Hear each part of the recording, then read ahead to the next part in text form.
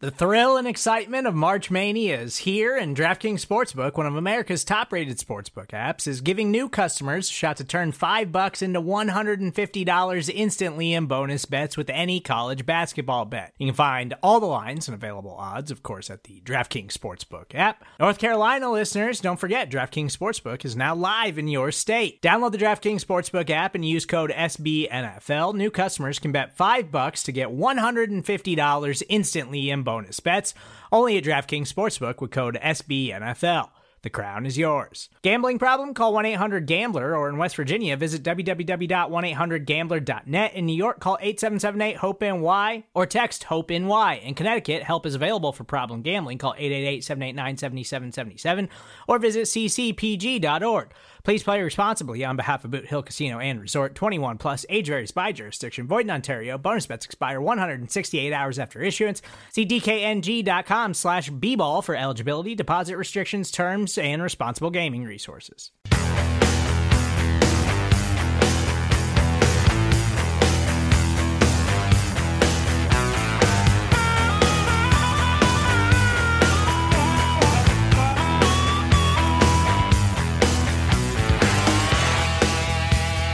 Welcome to Bears Over Beers. I'm Jeff Berkus, a writer for Windy City Gridiron, and I'm joined, as always, by EJ Snyder. EJ, holidays are upon us. The Bears season is almost ending. How are you doing tonight? I am fine. We get to talk about what's left. There's a lot that's not here. It's kind of like when you go shopping a little bit too late for the presents and you get to the store, it's a little bit picked over. That's sort of the Bears roster right now. The options are not great at certain positions. It wouldn't be your first choice for what you'd buy. But there's stuff and you got to make a decision because there are gifts to be given. So we'll talk about the roster a little bit, and while we're doing that, I will enjoy a holiday ale. My fine wife was lovely enough to get me one of my holiday favorites, Deschutes Brewing, from right down in Oregon, Jubile Ale, which is their holiday ale, 6.7 by volume. Says cozy up to the fireside with this festive winter ale full of spice notes, robust malt character, which is what I like about it, toffee, and dusted cocoa, and original since 1988, which takes me back a little bit because I think the first one I had was in probably 91, 93, maybe 93, probably. But that's what I've got. What do you got? How are you feeling? I'm feeling good. I've got this bottle that I've really enjoyed, and I thought I better bring this on before I finish it. So yes, this is 1792 bottled in bond. It's very difficult to find. You can get the 1792, the basic small batch, pretty much anywhere, and it's a very solid offering for cheap. So it's worth your time if you haven't tried this particular brand yet. I'd encourage you to branch out. That's a really good cork. Let me do that again for you. Yeah. So here's the thing. All of their variations are very difficult to find now. I believe actually when we were out searching, this was one that we saw, which was we saw the full proof, which I would be very interested in having, just not enough to ship it back to myself from Washington. But this was a find a couple years ago at a raffle, and I kind of kept it unopened for a while, and I kept kind of thinking about it. And then I recently opened it, and it's an incredibly nice pour. It's just, for me, it's a drink straight. Don't need to do anything with it. 100 proof, bottled in bond. For those of you that don't know, basically it's going to be 100 proof. It's basically a government contract. So 50% alcohol, 100 proof. So to me, that's not very proofy. Like that's not like, oh, that's going to be too hot. And so you actually find a lot of nice drinkable bourbons in the bottled and bond category, and they're kind of fun. So if you find them, they're usually a pretty good deal. And this particular, if you find it, you should buy it because it's tough to find, and it's pretty delicious. So 1792. Yeah, it's we did see 3 variations of it at the store we stopped by in Tacoma, which I was by just last night. I didn't go by the store, but I was shopping for Christmas gifts just down the street, and we were having Brett and I were having this conversation about proof, not necessarily bourbons, but just all alcohols, and how sometimes 90 tastes like 120 and sometimes 110 tastes like 85. Yep.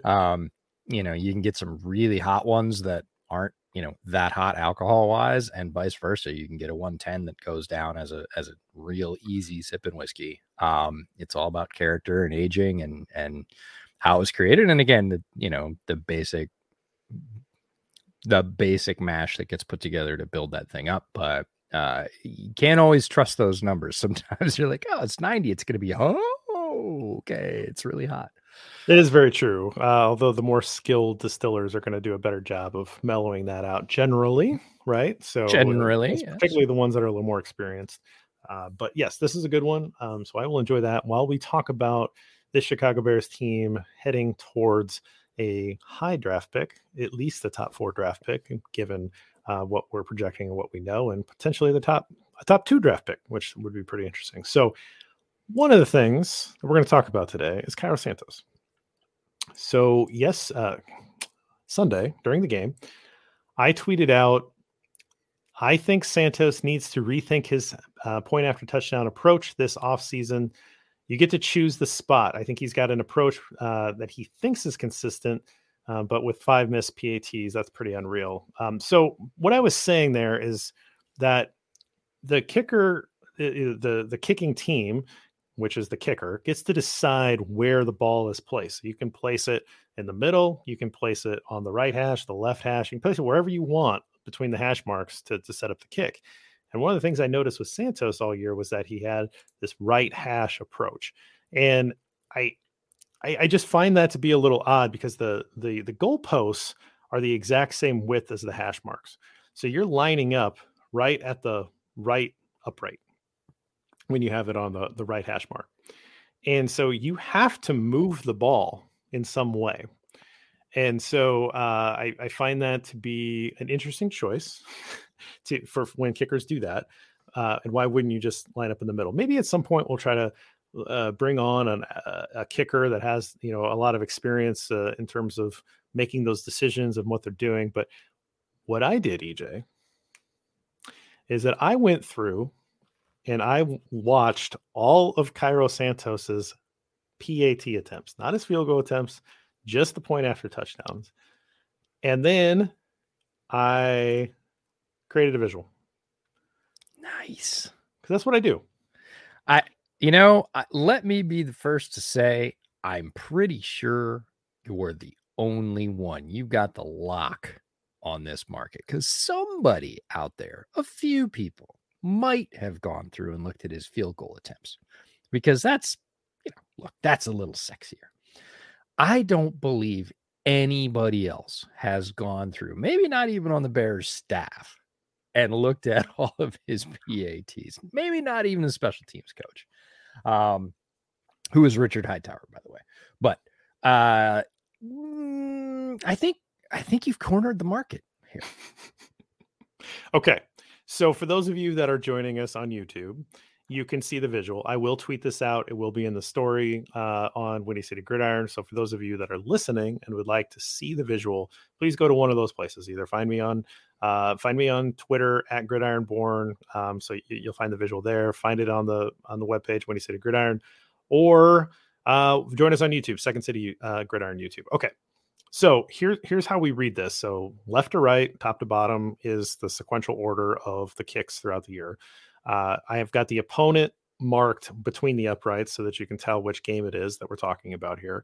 I have which hash mark based on where the flight of the ball starts. So that's one thing I mapped. And then I tried to map the flight path. Now, this might not be perfect, but what I'm trying to represent here is that there were a few kicks where it was very obvious that what Cairo Santos was trying to do was what I would call a power fade, which is where you are purposely leaning into a hook, basically, right? So you are starting the ball left from where it leaves your foot, and it's going to straighten out. So ideally, it kind of looks like this hook coming off the right hash, and then by the time it enters the upright, it's going dead center, right? And so I think that is what Cairo Santos's approach was, ideally, in his mind, was that he wanted to set it up on the right hash mark and do a power fade. Does that track with you? I think all kickers I spent a lot of time kicking balls when I was younger. I played soccer from the time I was in third grade until a little bit after high school. And for the last three and a half of those years, I was a goalie. So you take a lot of free kicks, which, basically you're putting the ball on the ground, you're backing up, giving it a rip. And you do get used to, okay, what's the ball do off my foot? What do I want to do with it? How am I going to start it? Is this going to be a low line drive? Is this going to be a higher kick? Do I need it? All that stuff. And just like a golfer, many of us have played golf at some time or another. You get used to your swing, and it's the swing of your leg in this case, but it's your swing and what the ball does when you swing. And then you adjust to that, right? So if he knows that when he really drives the ball, it tends to tail to the right. Yeah, he's going to want to start it a little bit, a little bit inside the left upright and let it tail into the middle. If that's his approach, that's cool. But kicking's pretty dynamic, as you're going to tell us. There are a lot of factors to that in terms of wind and, blocking and, big guys getting their hands up and everything else. But I would say it sounds reasonable as an approach to say, hey, in an ideal situation, all things being the same, I want to start over here on this hash. I want to aim for that opposite upright, and I want to let the ball fade back into the middle, because when I really rip one, that's where it goes. Yeah. So when I started looking at this, when I laid out the information, again, you might go back and view these. I doubt anybody's going to do that. You might go back and view these and say, I don't really agree with your flight path. That actually, you have it drawn as a straight line, and I think he tried to do a power fade there, something like that. This is the best I can do with TV angle, and they generally don't want to show the extra point, particularly if it's made, right? They're not really showing it. It's quick. There was one where I could barely see it because they were doing a replay, then they cut in, and it's like, okay, right. So there's a point where it looks like the power fade is gone, and he's just kicking it. He's just angling it in. There's just more of an angle that happens around the Texans game where you lose that power fade, and he starts to just kind of angle it in. By the way, he missed two kicks in that first game against San Francisco. And I think a lot of people said, well, it was just crappy weather. It is what it is. And I just find it interesting that the first one he missed, he just pushes right. And then the second one he misses, he pushes it way left, right? So there's almost like this overcompensation because he missed the first one. So he's in his head a little bit, right? Anyway, let's go back to where it seems like he's more kicking straight on. So so maybe he's changed his approach once already. He's on the right hash, staying on the right hash, but now it's just an angle kick in. And that works for him for most of the year. He doesn't miss another one until the Lions game, and it's the last kick in the Lions game. And somebody said, I think it was Taylor said, I think that one might have been tipped. And when I had watched, I watched them all pretty quick. I was trying to map them all out. I didn't see a tip. It was a pretty bad miss, so it could have been, but I didn't see anybody celebrating it as a tip, which is usually a dead giveaway, right? The guy, if as a defensive lineman or an offensive lineman trying to block a kick, if I get a hand on it, everyone is going to know. Absolutely, everybody is going to know that I was the guy that influenced that kick, right? And I didn't see that. That doesn't mean that didn't happen. I didn't see that, right? So that miss was weird. It was way off. To me, it looked like a miss hit, but again, it could have been tipped. Or it looked like a goofy ball. And then you go to the Packers game, all the way to the Packers game for the next miss. It's the second touchdown, and he does this where he pushes it to the right, like the first missed PAT of the year, and then similar to the follow-up, which was in the same game the first time. It was now the first kick of the Eagles game was the follow-up to that last miss. He misses it to the other side. This one looked like a power fade that never faded, right? It just hooked. So those are the 5 misses. And two of them are to the right, 3 of them to the left. 2 of them I kind of feel like power fades that didn't fade. One of them just straight to the left. Maybe you have a different interpretation if you watch it. And that's when I tweeted out, like, he needs to change his approach in the offseason. Now, I don't think Cairo Santos follows me on Twitter. He might, right? He could have a burner. You never know. He could have a burner. Yeah. He may have looked at his Twitter account at halftime and said, you know what? Just right. I do need to think about changing my approach.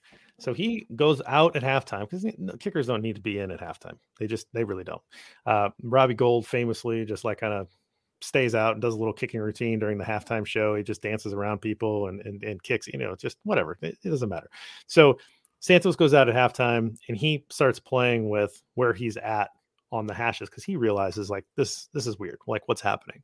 So somebody, let's try to give the guy credit here. Alex Shapiro interviewed, and he was also on this. So Alex Shapiro is with Chicago NBC, and so he interviewed Santos, or he has a quote from Santos here, who says, "I feel like there's a glitch with my visuals from the right hash for the extra point. To be honest, I'm not missing any kicks at practice, so technique wise, I don't feel like it's that."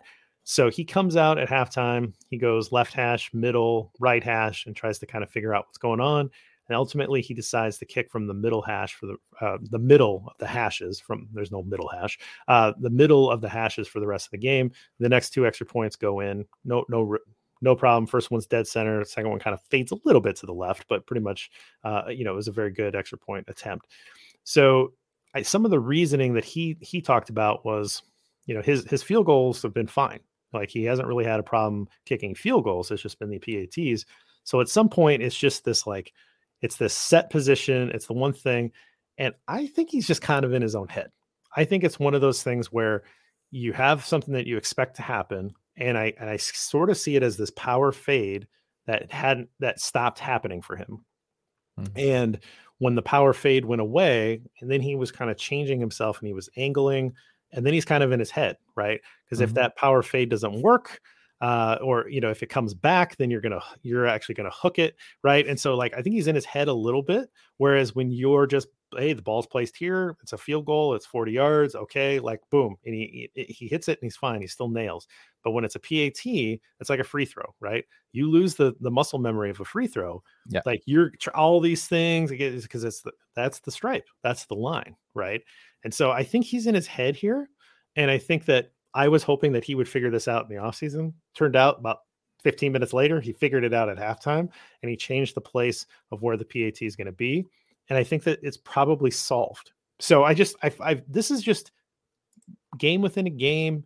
One guy battling himself. He's not like he doesn't have the talent. We clearly know that he has the talent. This is just a matter of you got to make an adjustment and you got to recognize it in yourself. I think he did. And I think he's fine. I think this is going to be fixed. I hope so, because 5 missed PATs seems like a lot in a given season. A couple, look, it's going to happen. You can talk about conditions. You can talk about bad snaps. You can talk about, somebody that's 6'7" and has 35-inch arms on the other side gets a paw on it. Like sometimes that just happens. Not all that often, but 5 in a season, especially without consistency. If you'd pushed them all or hooked them all, okay, that's one thing. But we've got, misses to the left, misses to the right, misses that were bending, misses that were straight. And it's interesting that he took it upon himself to go, all right, I'm gonna make an adjustment here, because I think when this happens in other sports, primarily, I love the free throw analogy. That's one I hadn't thought of, but it's absolutely applicable. The other ones I think of are baseball hitters who for a while are just striping it, right? They're just feeling it, and everybody kind of wants to leave them alone because they're hot and they're hitting everything, and they're hitting all fields and they've got it. And then one day they don't. They come in and then somebody says, are we going from a hot streak to a cold streak, or was it just the other pitcher going off? And then no, 2-3 days in a row, he gets, 1 hit out of 5 or whatever. And you're like, oh, okay. And that's what hitters have to do. But they have hitting coaches that are, that's their whole job, is to come over and say, hey, you were pulling your hips through and now you're not. Like, we need to make an adjustment. And golfers, same way. Golfers hitting it straight, long, and all of a sudden they start putting it in the rough. They start spraying it around. They start doing exactly what you're talking about, of making the adjustment of, hey, I was pulling it and landing it in the middle of the fairway, and now I can't pull it anymore. It's just going dead straight. So now what do I do? Do I turn my feet? Do I come through the ball a little hotter? Like whatever. And they have swing coaches that they go to the driving range and hit a couple 100 balls and try and figure out, okay, what adjustment are we going to make? Kickers, I feel like a lot of people are just like, hey man, it's a kicker. Like he makes it or he doesn't. I know there's more involved in that, but it would be fascinating to me, since we're going down this road, to kind of do like we're just trying to get sensors in the balls so that we can understand what a first down really is or a touchdown really is. It'd be fascinating to have sensors in the ball, sensors in the cleats. And if you really want to go, full bag on this, like the whole motion capture thing, and see, like, is his plant foot ahead of where it was the last 3 times? Does that cause him to push it? Right. We don't sort of get all that. And I don't think we're going to go into like swing analysis of golfers with super slow-mo and tight angles. But it is fascinating to see that he did change his approach, because 5 feels like a lot. And it does seem to have worked. And we've got a few games left to kind of play out the string here and see if it holds, see if he keeps kicking from the middle, see if they keep going through. And then, I'm with you. I hope it's fixed, because it should be free points. I realize they moved the PAT back a few years ago, and it's a harder kick than it used to be. But it's still pretty automatic when guys are, 2/3 of their kicks are going in from 50 yards. PAT distance should be an extra point, like should just be a free extra point. Yeah, the only other thing I'll mention before we kind of kill this graphic and move on is it's kind of interesting to see a couple times where there's multiple touchdowns in a game where like say the Lions game, like his first kick, he kind of sneaks it into the right upright, right? Yep. And so the next kick, there's a little bit of an overcompensation and he kind of sails it towards the left upright. Third kick's down the middle, great. Right. So you think like if that would have been it, then you wouldn't have known that the fourth kick he just missed. Now, again, it could have been a tip. I didn't see it, but like it could have been a tip or just a bad, sometimes you just hit it fat, right? Like sometimes you just hit a ball.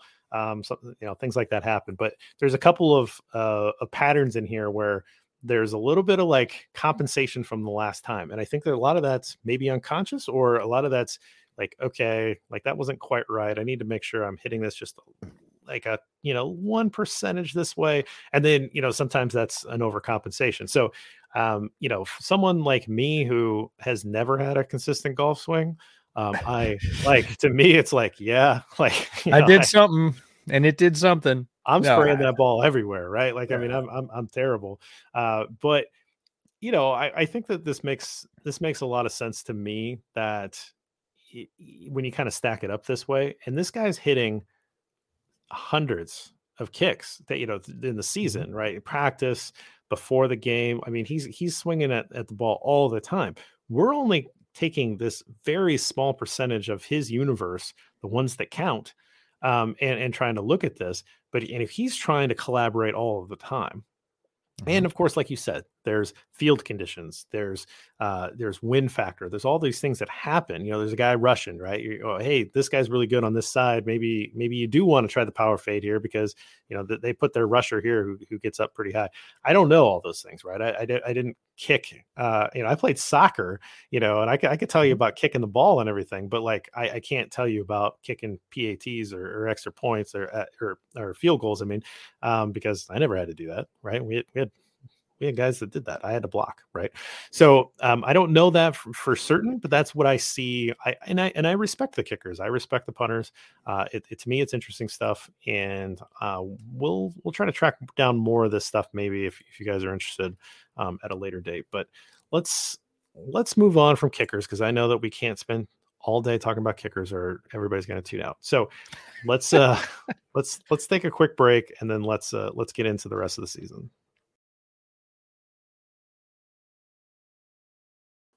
All right, EJ, let's hear it. Let's talk about this Chicago Bears team and what we can expect for the rest of the season. Yeah, and what's left, I think, is really the question. And, there are a few games left. That's the slate that they don't have any control over. They're going to play the teams they're going to play. They have, this many games before the end of the season. Okay, cool. They don't really have control over all the people that are hurt. And that is a major factor at this point in the season for a lot of teams. Bears are not exempt. The offensive line has been kind of wrecked again. Tevin got downgraded today. He got carted off on Sunday. It doesn't look like he's probably going to play this week, but that's not for sure yet. We're recording this midweek.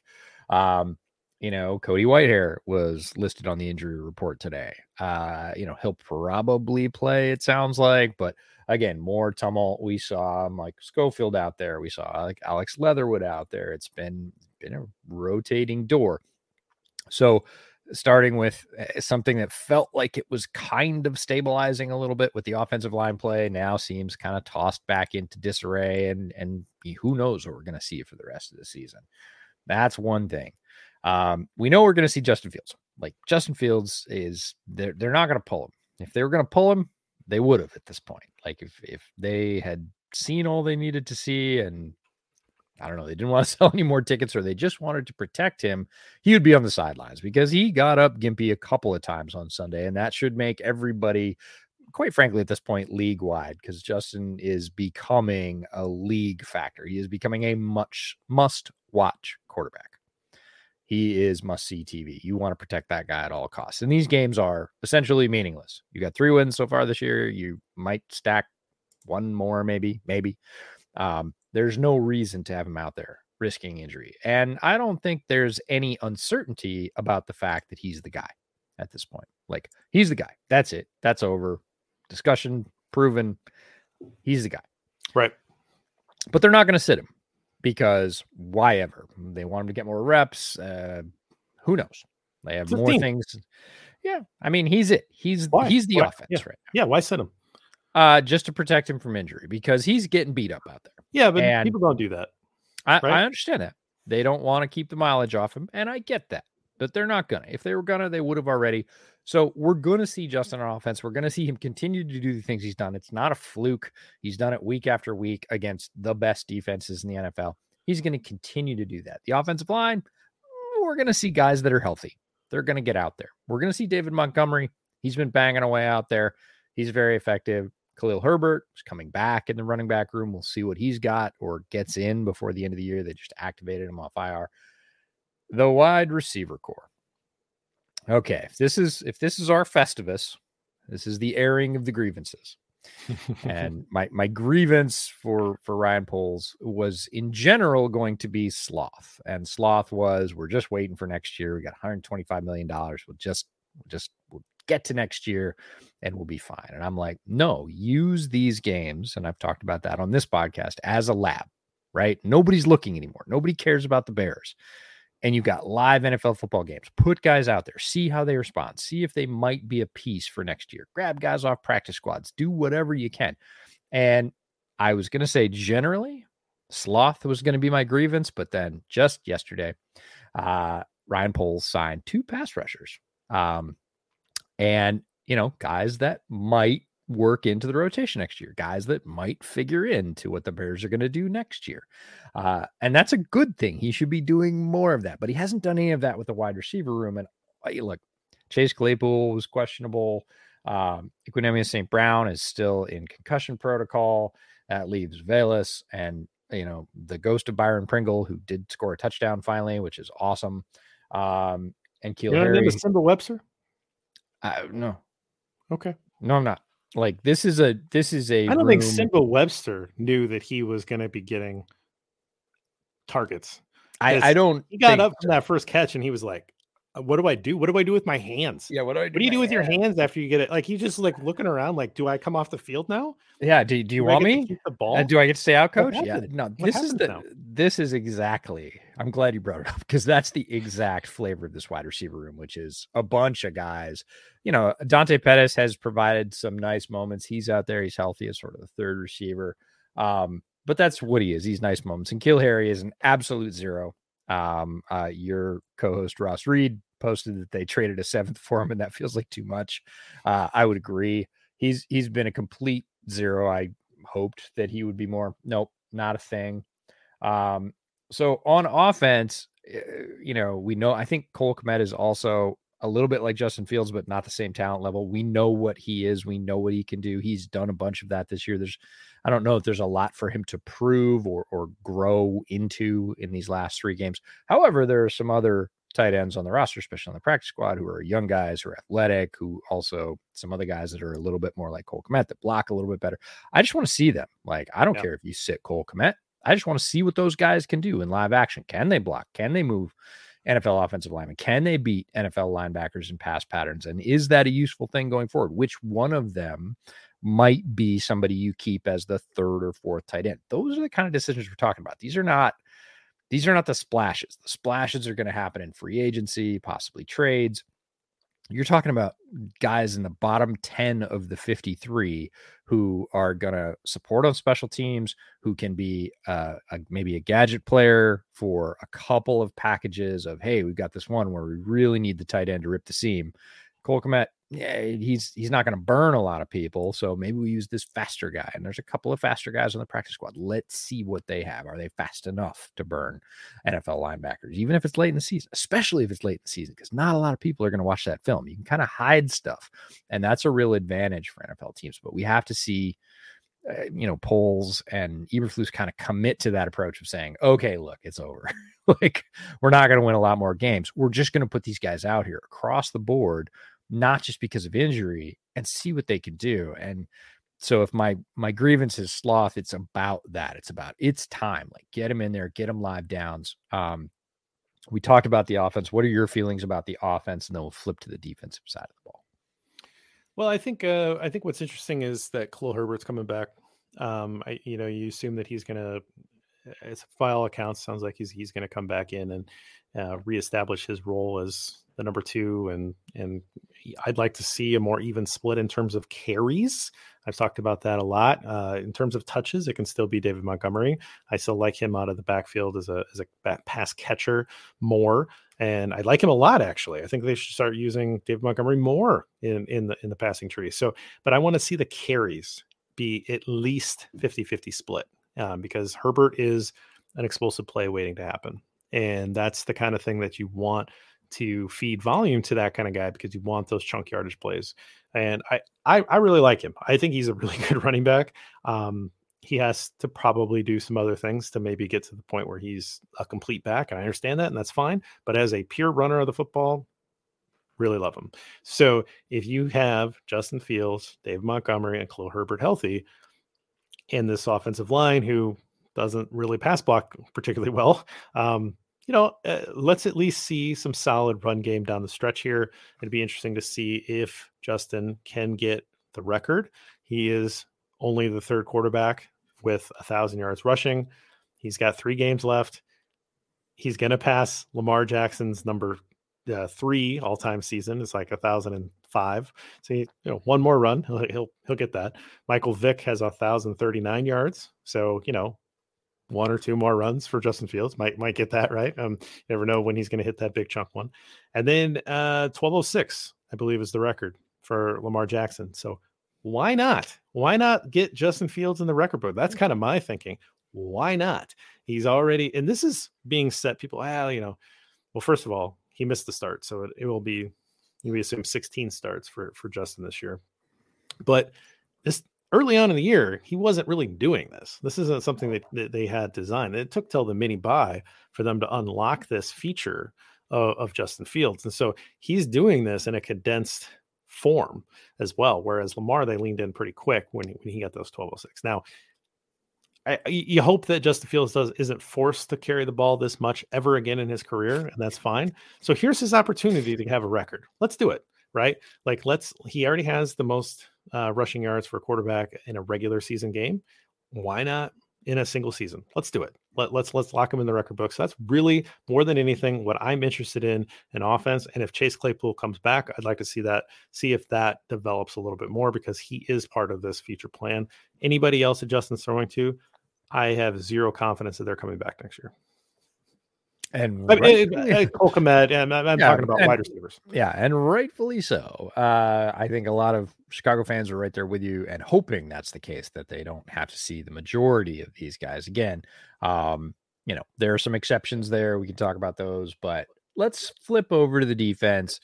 Defensive line is a huge need for this team. They've got some good young guys, but they have, absent some other talent to hold the load or carry the load of the defensive pass rush. They've not been able to do that. Dominique Robinson, Travis Gibson, Al-Qadim Muhammad came over from Indianapolis. None of those guys are lighting it up by themselves. They are complementary rushers right now at this point of their career. Doesn't mean they won't ascend to a different platform, but they have not showed that burst on their own of, I can carry the load, like, build around me. Nope. You need to put a guy ahead of me that has that kind of talent where the offense has to pay attention to him. in the way that we had previously with Khalil Mack or even Robert Quinn last year. Don't have that right now, and these guys have not ascended. Not saying it's their fault. I'm saying that's where they're at. So don't be surprised when the Bears get defensive line help, whether it's through free agency or the draft, high in the draft. They're going to do it.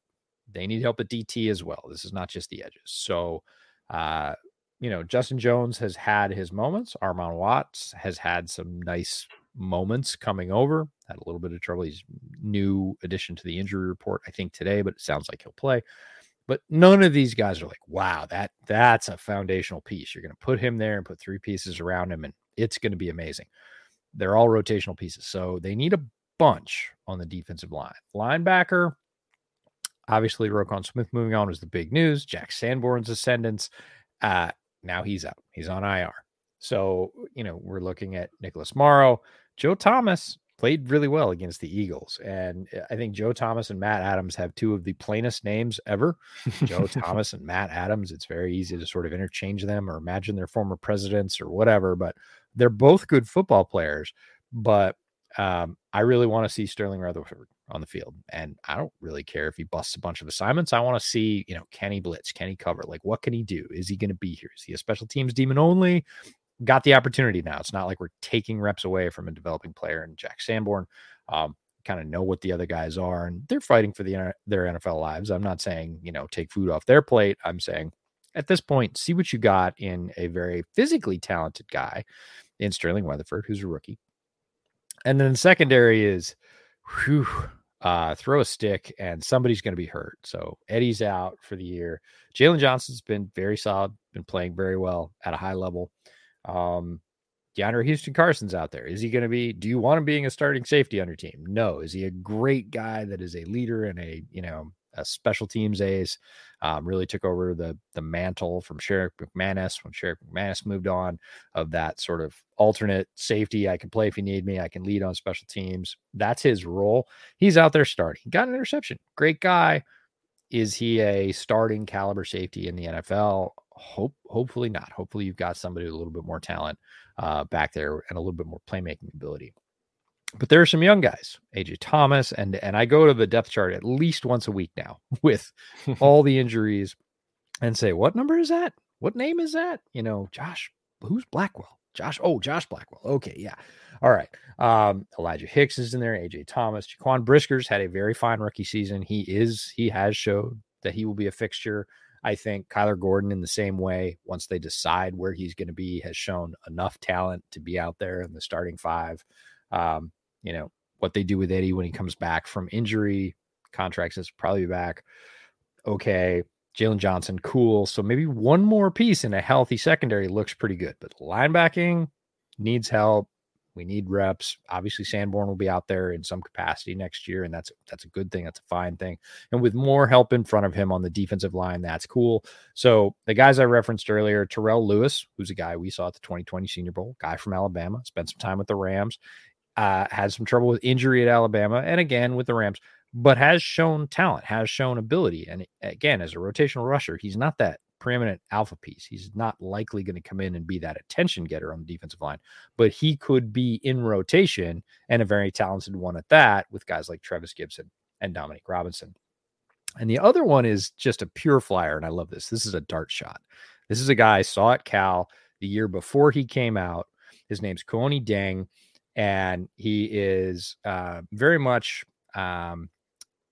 in the mold of the larger, longer, rangier linebackers that the Bears seem to have taken a shine to. He's got extremely long arms. He's really tall. He had a very good second to last season at Cal. And then his final season at Cal, he got hurt very early on, did nothing, and went into the draft with absolutely no fanfare, went undrafted. And just kind of got forgotten. And it happens. It's a happenstance of timing, of injury, of anything else. And he's kicked around. He's been picked up by several practice squads, but this is a pure, like, hey, yeah, throw a chip in there, see what you get. Like, maybe he's healthy now. Maybe we can use that. I think it's like 35.5-inch wingspan. He's like 6'6", like 240.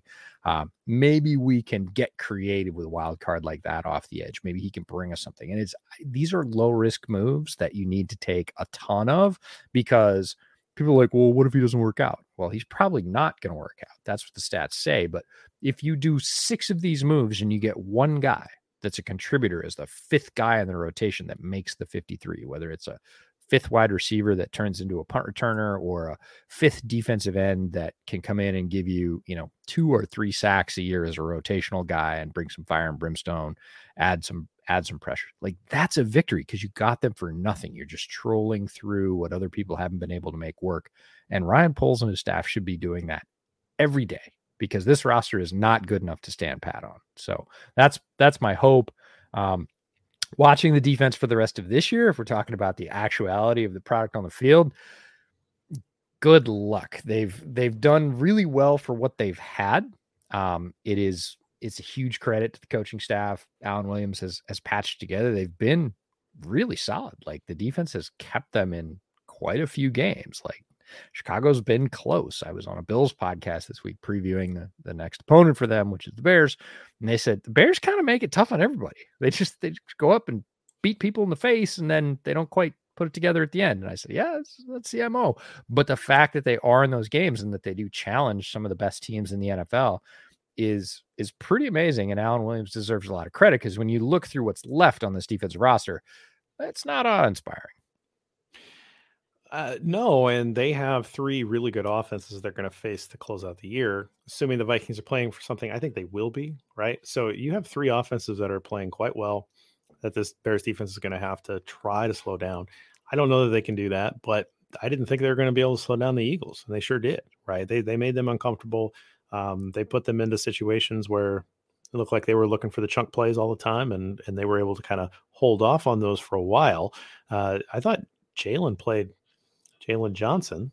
Jalen Jones played fine too, but Jalen Johnson played pretty well against one of the best receivers in the league. And he's going to continue to be asked to do that, right? Like, he's going to be asked to play against Justin Jefferson in week 18. He's going to be asked to play against Stephon Diggs this week, right? That's basically what they're going to be asking him to do is take on the number one.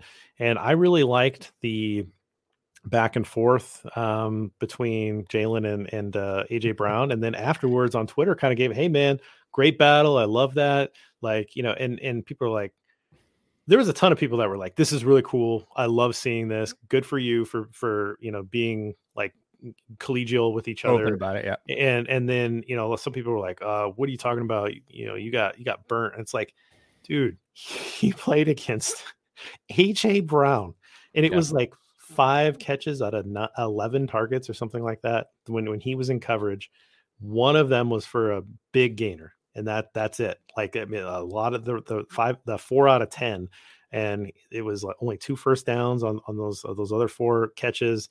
Like, he really had a really nice game. Don't let one long pass, perfect pass, by the way, right? I mean, this is elite stuff. Like, this is why I love professional football. Like, I don't watch college. I think it's garbage. Like, watching college for the most part just irritates me because it's so sloppy.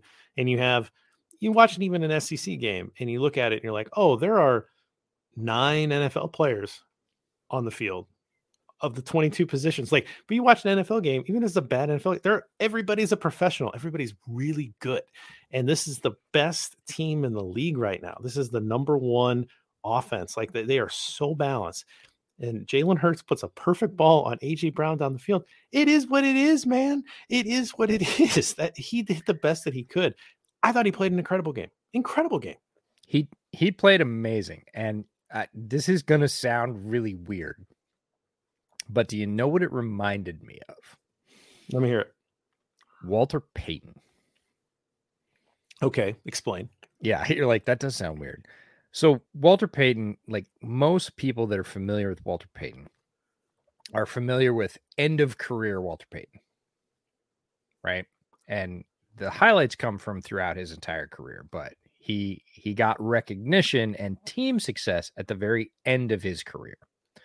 The majority of his career after he was drafted was banging his head against a wall on teams that weren't great and being the best player on the field, but just slamming it into line 3 yards in a cloud of dust was the whole idea. It didn't have all the support that again came 83, 84, and then the 85 Super Bowl.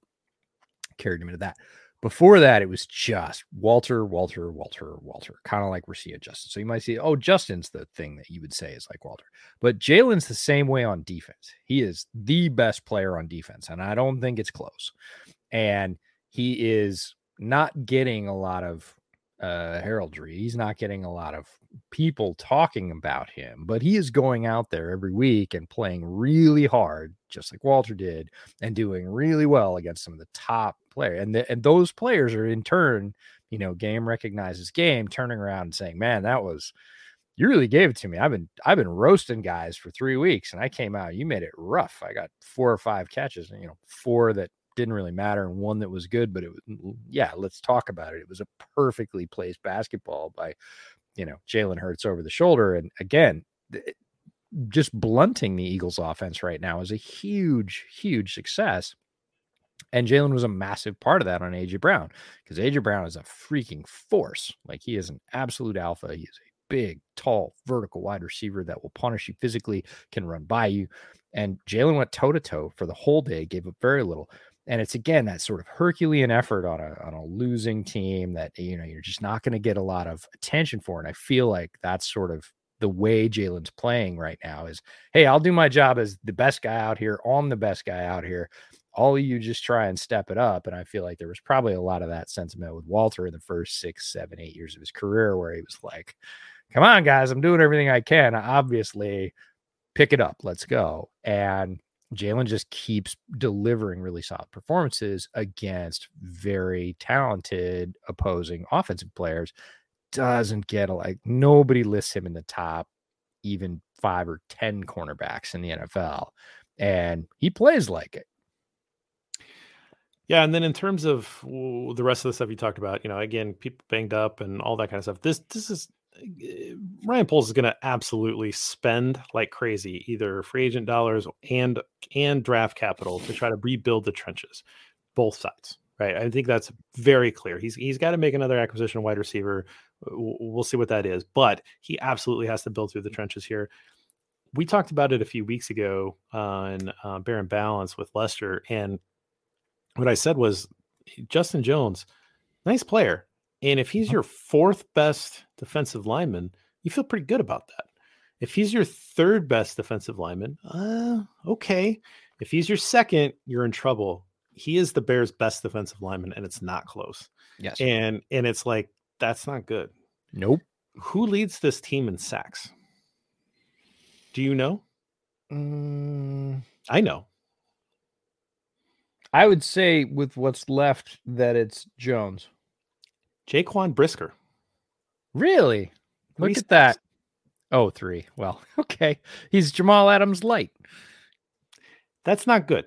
You don't want your rookie safety leading your team in sacks.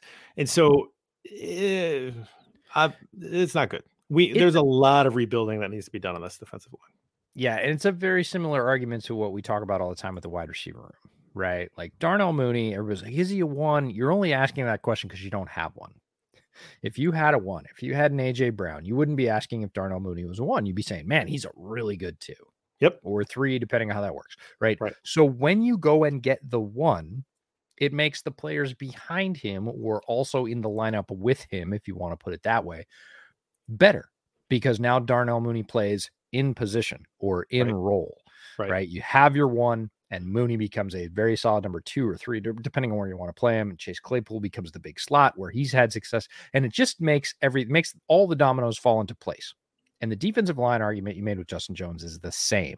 Exactly. You go out and get your penetrating 3-tech, and Justin Jones is the rotational guy that keeps him fresh. He's a really good rotational guy. He is going to bring you some pressure on those quote unquote backup downs. And that's exactly what you want. So it puts him into the proper role. Where did you say, hey, you're the star of the show, man, go carry the load. He tries really hard. And I don't want to say he's a try hard guy. He's a talented player in the NFL. You just talked about it being the best league on the planet.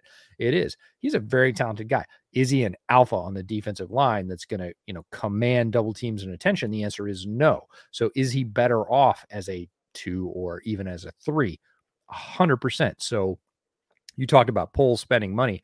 I think a lot of fans don't realize that, there's all this cash. They do get that idea, they don't understand that there's a minimum, there's a floor that the Bears have to spend to. They can't just not invest that money. By the CBA, there's a minimum amount of that money that they have to spend, and it is a lot, right? So there are going to be some fat contracts handed out, and there's not that many guys to extend. All the guys you might have extended are gone, right? You're going to be looking at a few 2 to 3 players that you might extend, and all the rest of that is new money in new contracts for guys that you trade for and bring in the offseason, or guys that you sign in free agency, and they have to spend that to get to the floor. So there will be a lot of new names. There will be a lot of money thrown around by the Bears in the offseason because there has to be.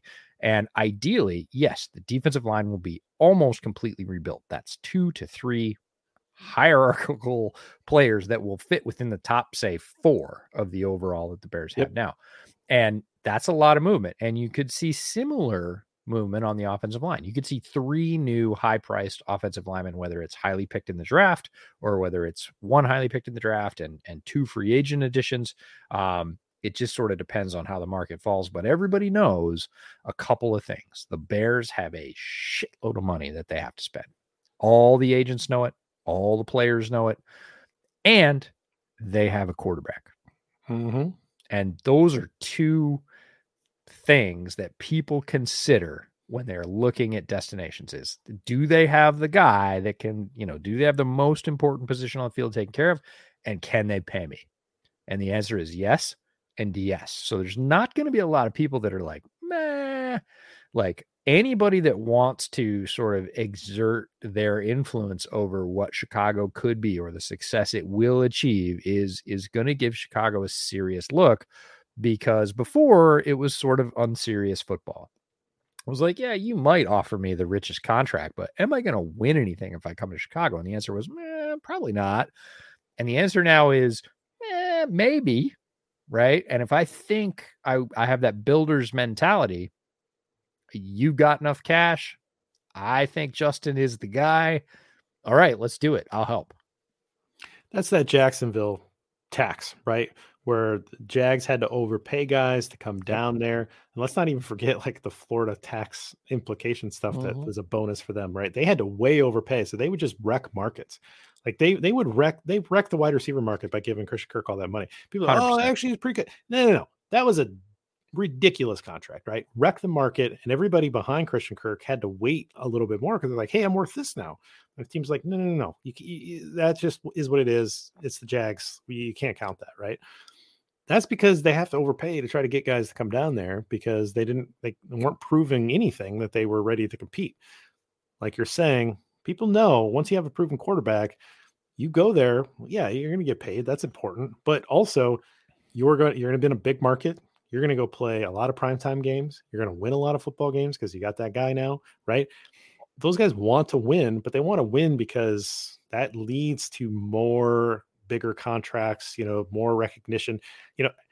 If there was real fairness of like, we can really tell you who the best players are, and those are the guys that are going to get the All Pros and the Pro Bowls, and that's how we're going to do it. But we are going to have like serious evaluation. We're going to have 100 talent evaluators go through every single player, and we're going to give them real, fair grades, and we're going to determine, and that's how we're going to determine All Pros and Pro Bowls. And that's not how it works, dude. Like, it's not how, even close to how it works. It's narrative driven. It's you know how many Eagles are going to make Pro Bowl this year?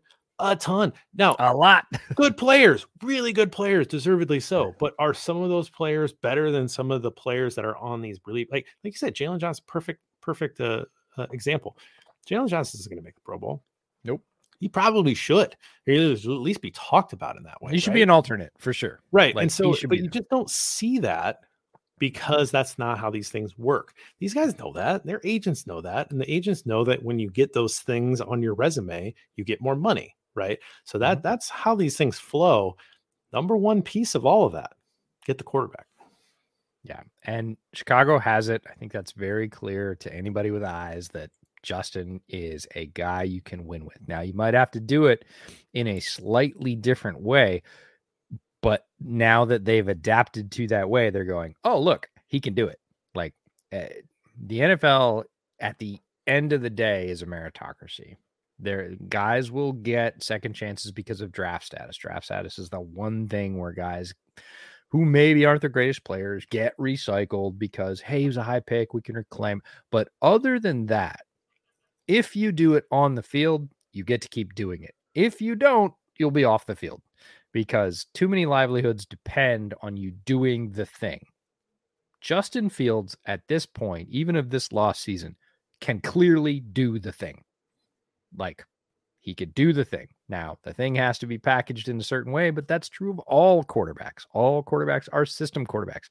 Once Luke Getsy rejiggered the system to play to Justin's strengths, boom, we see the Bears offense able to score on anybody. Yes, it's via quarterback runs. Doesn't matter. Points are the same.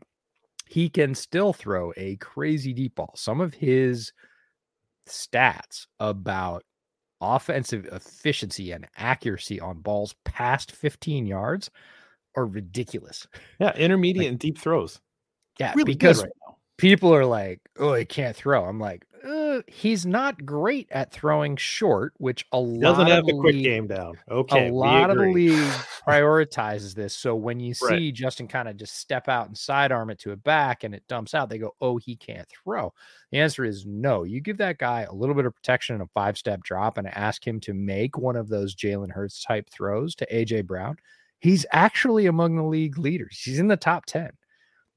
For those throws. He doesn't get to do it very often behind this offensive line, but again, you build the offense and the Bears have done that. It's very clear at this point. Justin can do the thing and players are going to know that. Players know who can play. And they also know it's no surprise, and so do their agents. Chicago's got bag and they have to spend it. So if I believe I can be part of starting something here, I'm going to give that offer fair credence. I'm going to be like, yep, they're one of the top two because they're going to pay the most. And I'm going to start for sure because the roster's not that good. There's not a lot of competition.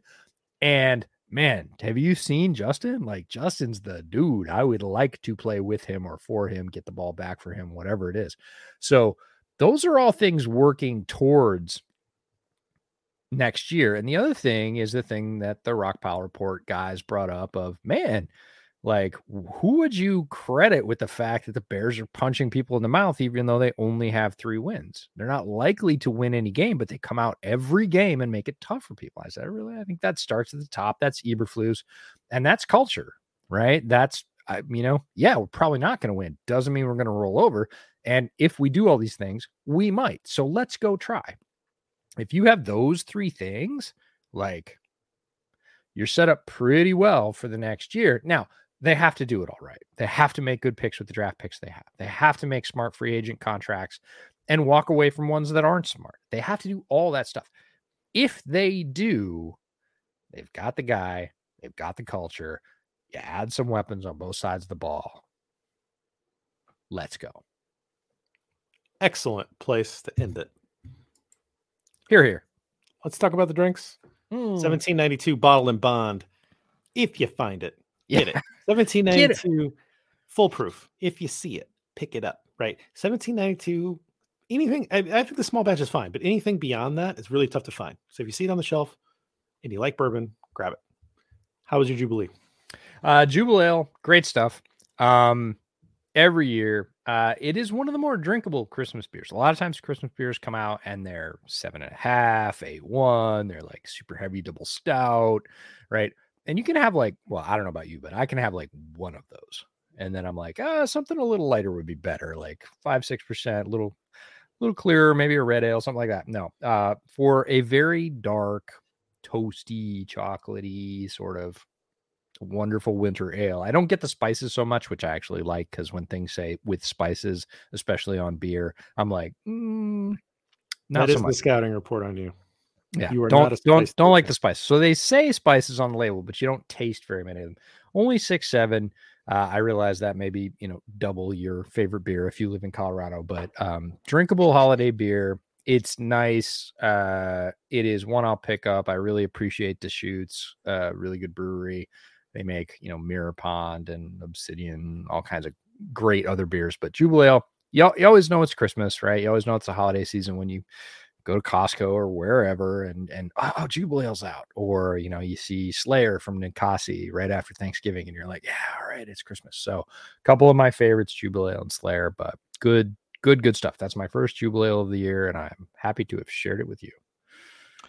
Well, good stuff. Well, enjoy the holidays, EJ. Enjoy the holidays, all of you listening. Really appreciate you sticking with us for this season. We know that this has not been the easiest season, but I think it's kind of fun. I know I keep saying that kind of stuff, but it's kind of fun to watch this team grow and build around Justin Fields and see that maturation. That's been a lot of fun this year.